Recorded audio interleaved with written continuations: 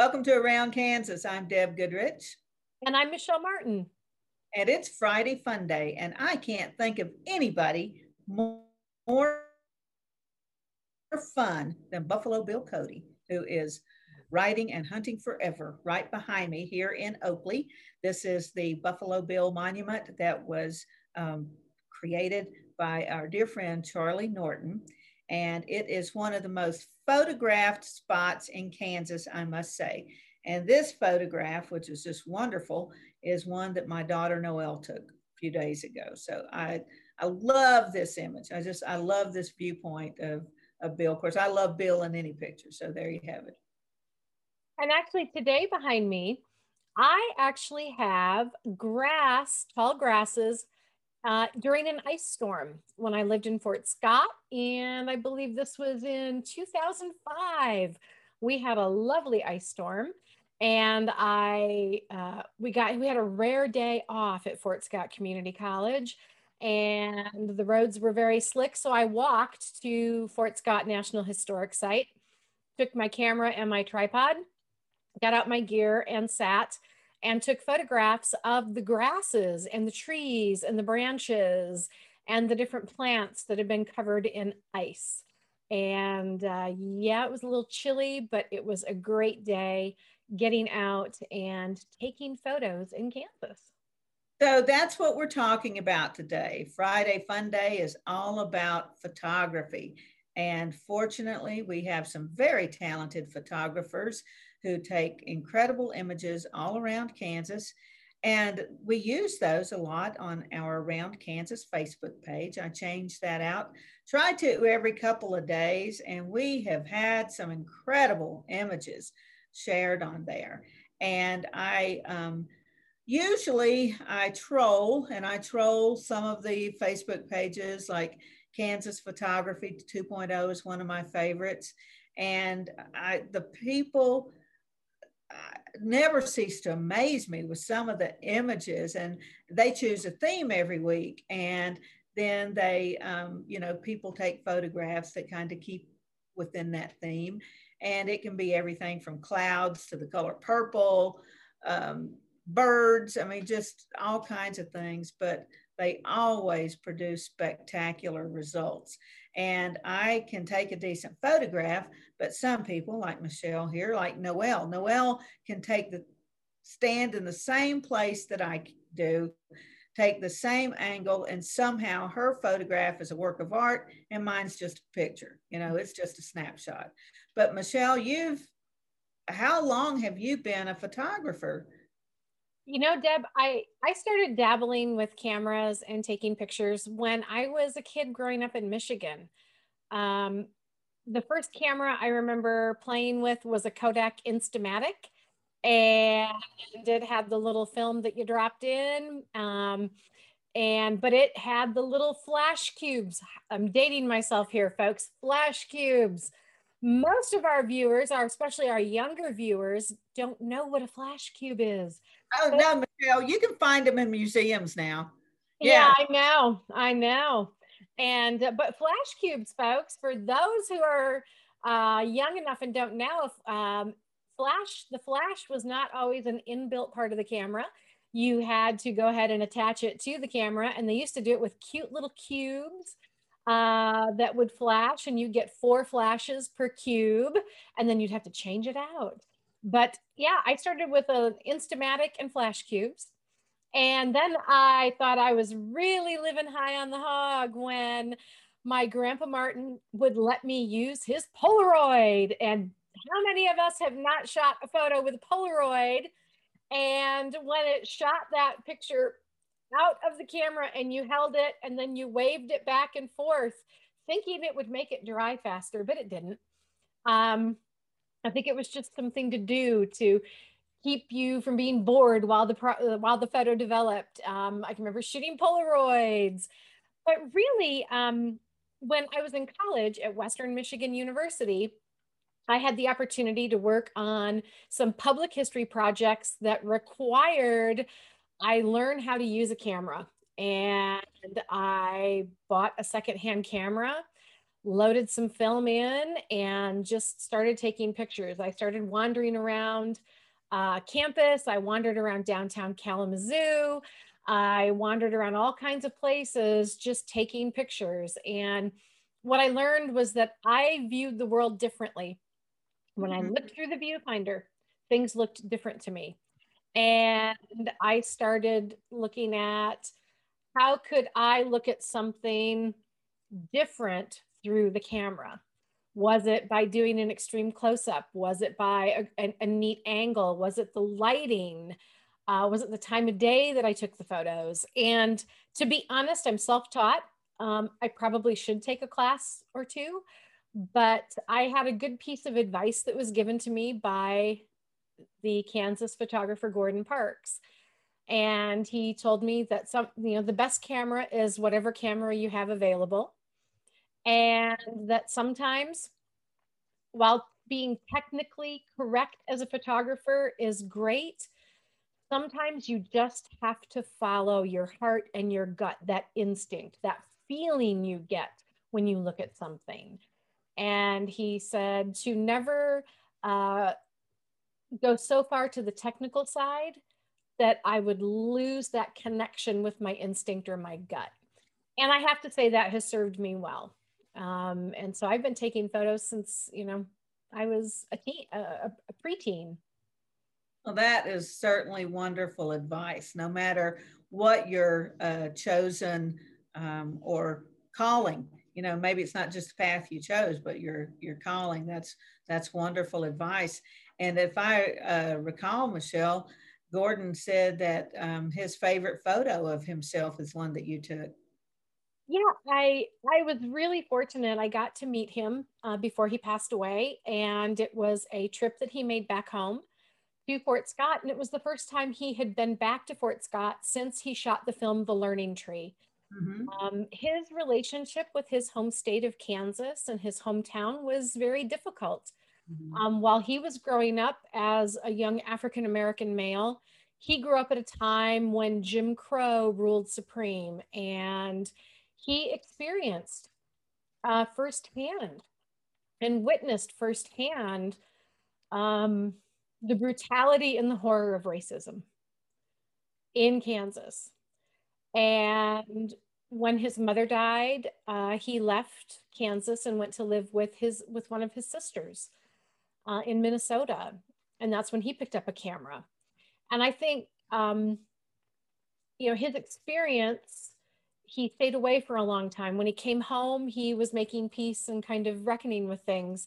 But I took a photograph of him during a press conference. And I remember all the other press photographers. I mean, they had the top of the line digital. They had the camera bodies that were several $1,000s, and the lenses that were several $1,000s. And I was shooting with an Olympus C8080 point and shoot digital camera that had some ability to play with your aperture and your shutter speed and other things. And I had switched it over to shoot black and white. Everybody else was shooting color. And then if they wanted to create a black and white, they'd have to strip the color out. But why not just shoot black and white from the beginning? And their shutters, you could hear click, click, click, click, click, click, click. And I was waiting. And I was watching him, and I was watching his movements and his expressions. And he happened to look over toward me, and there was just this very wistful expression on his face, and I hit the shutter. And after I did, he kind of smiled, I got a little bit of a smile, and he winked at me. And I thought, well, that's interesting. And so later on, when the press conference was over, and the other thing that I remember is there were some of the photographers actually making really snide comments. It's like, oh, who's this little girl with this point and shoot? Or, oh, that camera's not going to get anything good. Or, who does she think she is with that piece of junk? And really, I was really upset. And at times I was biting my lip to keep from crying or from saying something very unladylike. And so when they were all done, he motioned to me to come over, and he said, come sit down here. And he said, what are you shooting with? And I said, oh, it's nothing good. And he said, it's not what you shoot with, it's how you shoot. And so we started chatting. And so he started looking through on the screen and he pointed at this one photograph I'd taken, and it was black and white. And he pointed and he said, they took photos of me. You captured me. There's a difference. Don't ever forget that. And so before he left to go back to New York, his assistant at the time said, gosh, is there any way we could get a copy of that picture? Gordon said, you took a picture of him. I'm like, sure, and literally, we're talking Gordon Parks, who, sends his stuff out to be developed or develops in a darkroom. And what did I do? I uploaded the photo to Walmart 1 hour photo and got an 8x10 print. And I went and got a double matte and I matted it and I sent it. And then when he passed away, when his family brought him back to Fort Scott for his funeral, his family actually asked me if I would take photographs at the graveside. And they didn't allow any press photographers at the graveside, but they asked if I would photograph at the graveside. And then literally, and so I did. I put in a clean camera card, I photographed, and by that time I had upgraded to another camera that was better, but I handed them a memory card and said, here, you just take the card. You don't need to give it back to me. And I don't care if I ever see what I shot. You keep what you want and just get rid of the rest. And they said, that's why we asked you, because we knew you would understand. And they said, but you took a photo of Dad that he really liked. And I was blown away. And today, if you go to the cemetery, if you go to the cemetery in Fort Scott where he's buried, on his headstone, there is a photo that's inset on the headstone. And it's the photograph I took of Gordon. Michelle, that is amazing. What an incredible story. So, and that reminds me, and we need to take a break real quick, but when we come back, talk about capturing somebody, I want to talk about our buddy Bob Szabo. Oh. So come back from break, we're gonna talk about Bob. And if you aren't familiar with Bob's work, you will be blown away. We'll be right back.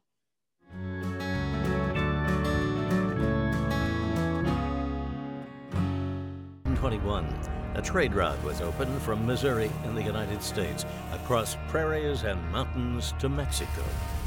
In 2021, we will mark 200 years of epic conflicts and grand adventures, larger-than-life personalities, and sweeping landscapes. Join us on an historic journey. The Santa Fe Trail lives on. Find us on social media or santafetrail.org. Welcome to the Western Kansas Wildlife Travel Center, right here in my hometown of Oakley, Kansas. We're the front door of Western Kansas, located on 3 main highways, I-70, US 83, and US 40. And all those roads lead to history, beautiful scenery, and adventure, no matter which direction you go. We now have an IHOP. That brand that you've trusted up and down the road in all your travels is staffed with local folks, real people just like you and me, and we're waiting on you to join us. So for fun, adventure, fuel up, fuel your body, and let's have some fun.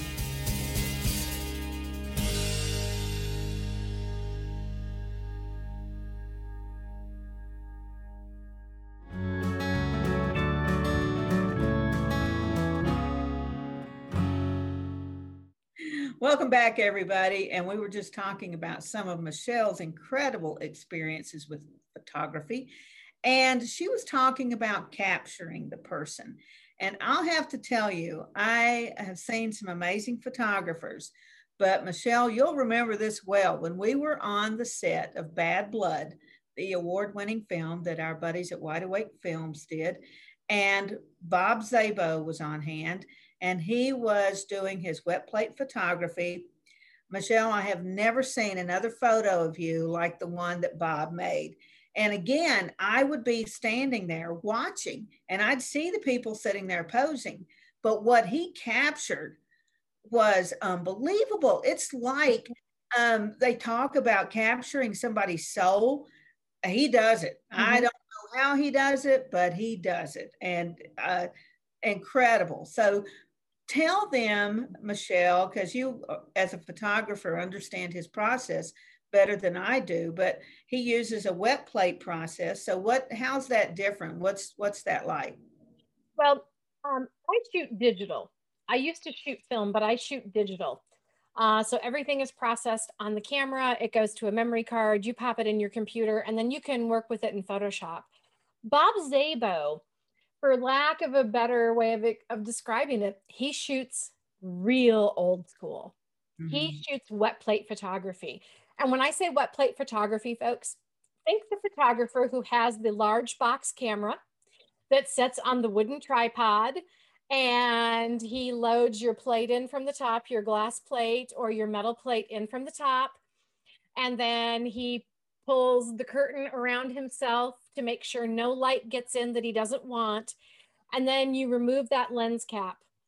You capture that image for a period of time, and then you put the lens cap back on, you uncover yourself, you pull the plate out, and the plate then goes into a developing solution.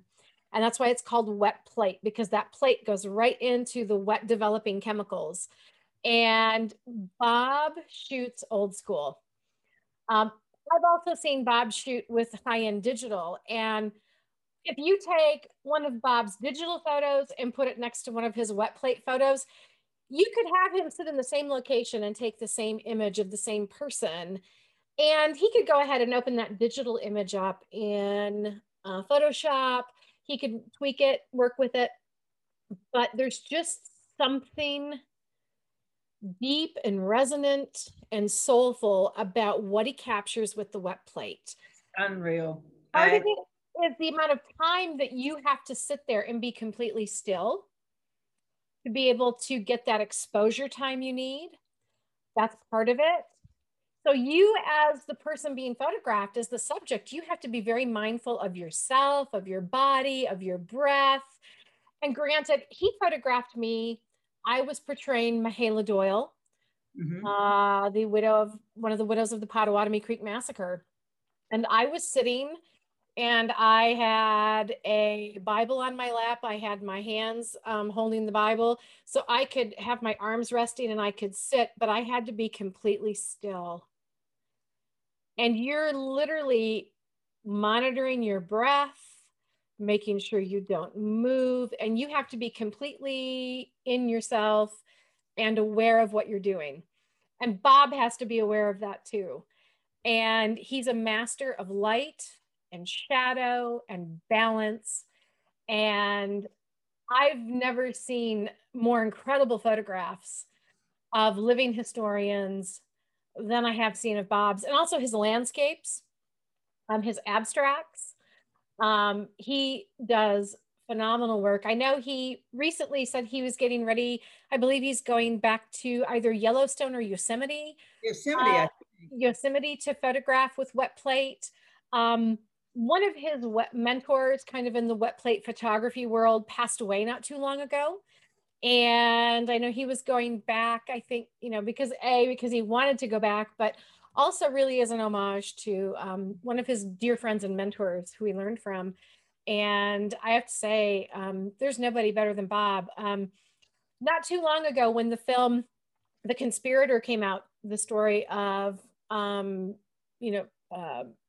Surratt, it was produced by Robert Redford's company. And there was a photograph, they wanted a photograph of Robert Redford for a story that was going to run about the movie. And Bob Szabo did the wet plate photograph of Robert Redford.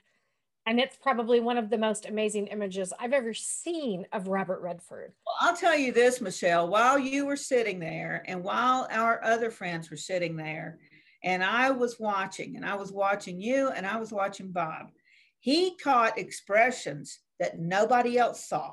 And it's a fact. It was like something magic happens. That photo he did of Hig that day, I have never seen an image of him like that. So whatever Bob does, it's just like you were talking about capturing, you know, the soul and following your gut and your instinct. It's magic. Mm-hmm. It's absolute magic. And I know that a lot of photographers, especially a lot of the ones we know, have that ability to, like you said, see a moment the way nobody else sees it.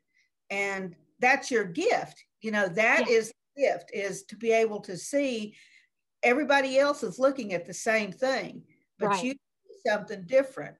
And, you know, we get examples of that all the time in Kansas with monument rocks. How many times can you take a picture of monument rocks? Mm-hmm. And then I'll see one that just blows me away, where somebody went and they had a whole different perspective.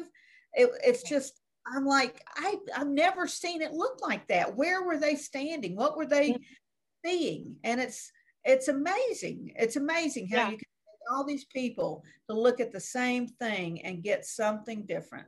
Well, you know, the image behind me, this one of the grass with the ice drops, these ice drops on it. This is my favorite because I had it on a tripod. I had the exposure set a little longer. I was playing with things, but I also have one where I backed out further, a little further away from it. And it doesn't look anywhere nearly the same. It just looks like grass. It looks like grass with a lot of maybe dew, but when you get in closer, you realize these are little beads of ice. So it's people ask me quite often, you know, what do I do to take better pictures? And I tell people, one, don't worry about the camera you don't have. Worry about the camera you have. If the only thing you have with you is your cell phone, then use it to its best advantage.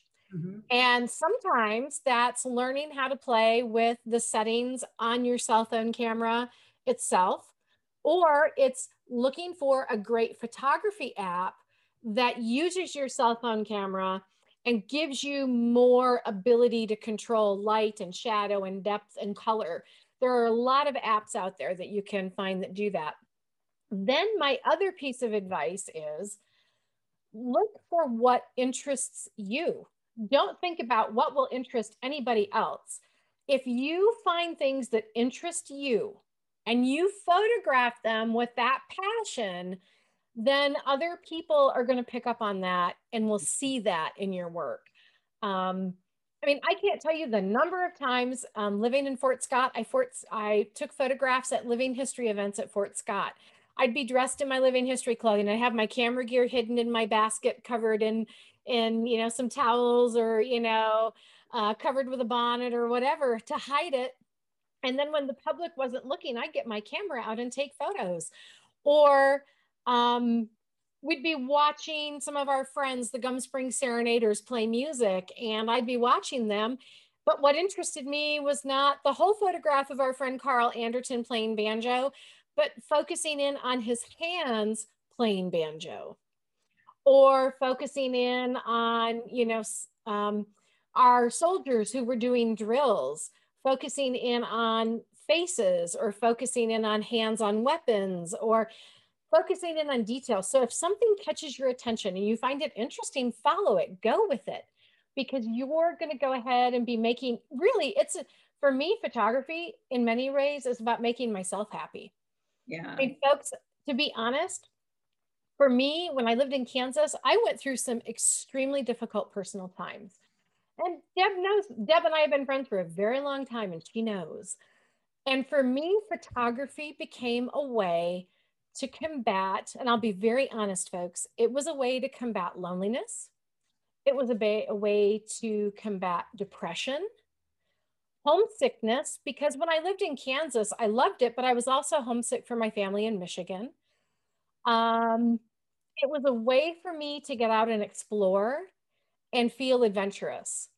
And having the camera in my hand, a map, because our cell phones didn't have GPS at the time, folks.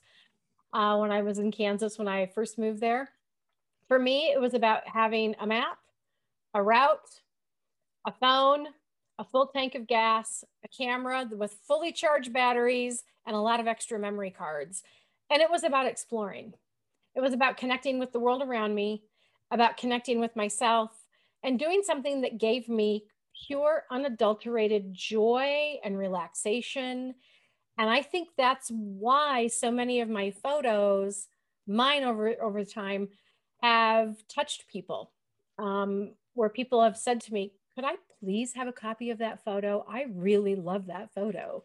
And I'm always humbled. I'm always humbled by that, because I never think that my work is good enough. But it's about joy. Jump in, Michelle, because that is my sister to a T. My sister, who is a bookkeeper, she got all the math genes in the family. She is a wonderful photographer, but her photography, just like you were talking, is therapy. And like I'm telling you, when I was there over the end of tax season a couple of weeks ago, she would just, her mind couldn't take anymore. And we get in the car, like you said, a full tank of gas, and just go explore.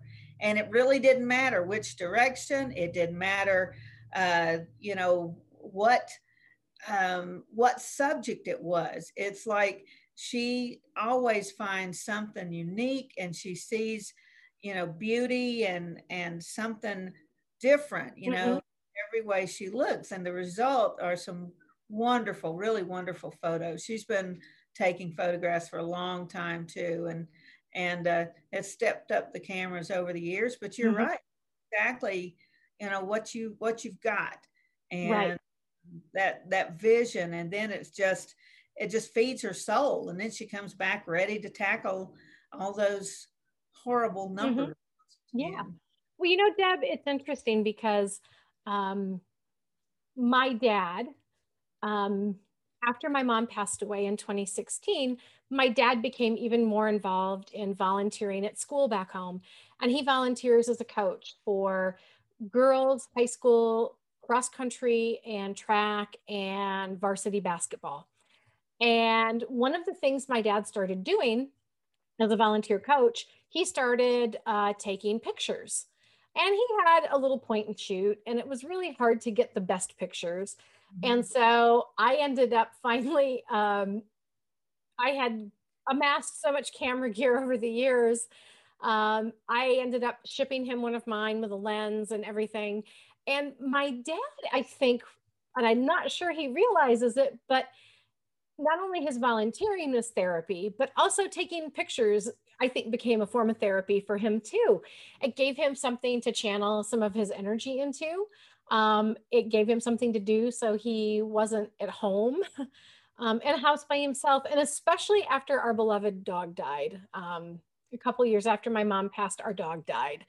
And so then dad was really alone in the house. And so he always has a camera with him. And so whether he's coaching basketball or whether he's at cross country or track, he takes pictures.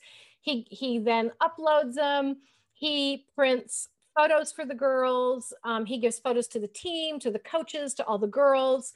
And he has so many of the young ladies on the team who come back and say, Mr. Martin, this is like the best picture of me shooting free throws ever. Or nobody's, or, oh my gosh, thank you. And, you know, it brings these young ladies who are athletes that he's coaching, it brings them happiness and joy. And so photography really, folks, it's about finding joy. And your sister's right. Yeah, definitely after tax season, you've got to get out. You've got to get away from the computer and the numbers. And for me, really, and photography still is. And until my dissertation is complete, I'm not going to get that opportunity to do it as much. But when I lived in Kansas, my good friend Carrie West, who I worked at Fort Scott with, Carrie bought one of my cameras when I upgraded. Carrie bought one of mine real cheap. She still shoots with it. And she said, it's still a great little camera. And we always, you know, we at times would go out and be able to do girls' photo trips. And she came to Arizona to visit me when I moved here. And we did just that. We both had, it was GPS, places to see, full tanks of gas, snacks, drinks in the car, and cameras, and off we went. And it's an adventure. And what's great about it, you're able to relive that adventure and those great feelings when you look at those photos. Oh, we're really blessed to live in a time where we've got the technology to save those moments, because photography has not really been around that long. Before that, the artist had to capture it. So yeah, we're really blessed. And now we have all these incredible images. And if you would like to share yours with us, by all means, message us, share those on our Facebook page. And like I said, I troll looking for cool images all the time to put on the cover page of Around Kansas. And fortunately, I never have to search long. There's always some amazing shots out there. And there's a lot of photography pages on Facebook too, that people talk about the settings, people who are more interested in the technical things. And so they talk about the settings that they use, the filters. There's some folks and, and there's different ideas about this, but I actually love it, doing composite photos. And that's art, that really is art. And I think it's good to say this is a composite, because, but there's some spectacular images, some beautiful things coming out of that. And I love those too. And I love sharing those. And, I add, if I think of it, that it's a composite work, but man, it still takes an incredible artful eye to see that and put it together. So, Deb, when I worked for Bill Curtis, and I did a lot of work related to media and PR for his Tallgrass Beef Company, one time we were looking at doing some special advertising pieces that were 3-dimensional, where you would turn the item and it would move. It was the 3-dimensional. And so we needed images of different things to create the composite, to create the 3D effect. And I was amazed because we needed different layers of grass and prairie flowers, and we needed a different tree and cattle and sky and clouds. And so the company that we were working with, they said, well, if you give us the images, we'll composite them together. And because that was beyond my capability to do that, to create the 3D composite. But it took over 200 images that I had shot to create this 3D piece. And then, you turn it and it looks like it moves, and then you see the company logo and it goes back and forth. And you're right, compositing like that is really incredible because you're able to put a lot of things together. And so, it's just photography and Kansas go hand in hand, because you've got wide open spaces where you can see forever. You've got places that have great visual impact and interest. I think about the the Gypsum Hills. I think about the Tallgrass Prairie. I think about different towns that are historic, where you've got beautiful historic architecture, where the details of architecture become pieces of photographic art themselves. So folks, there's so much to explore in Kansas with your camera. And like I say, the best camera is the one you have. Follow your heart and your gut and your instinct and what you like and what's interesting to you, and get out and enjoy the fact that we can move about in Kansas and capture all of its beauty in any form. And if you're looking for something to photograph, Buffalo Bill is always here for you. So there's not a bad picture of Buffalo Bill, no. I promise you. So this has been great today. Just wonderful to have you all with us. Join us again next time. In the meantime, I'm Deb Goodrich. And I'm Michelle Martin. And we shall see you somewhere around Kansas. Bye.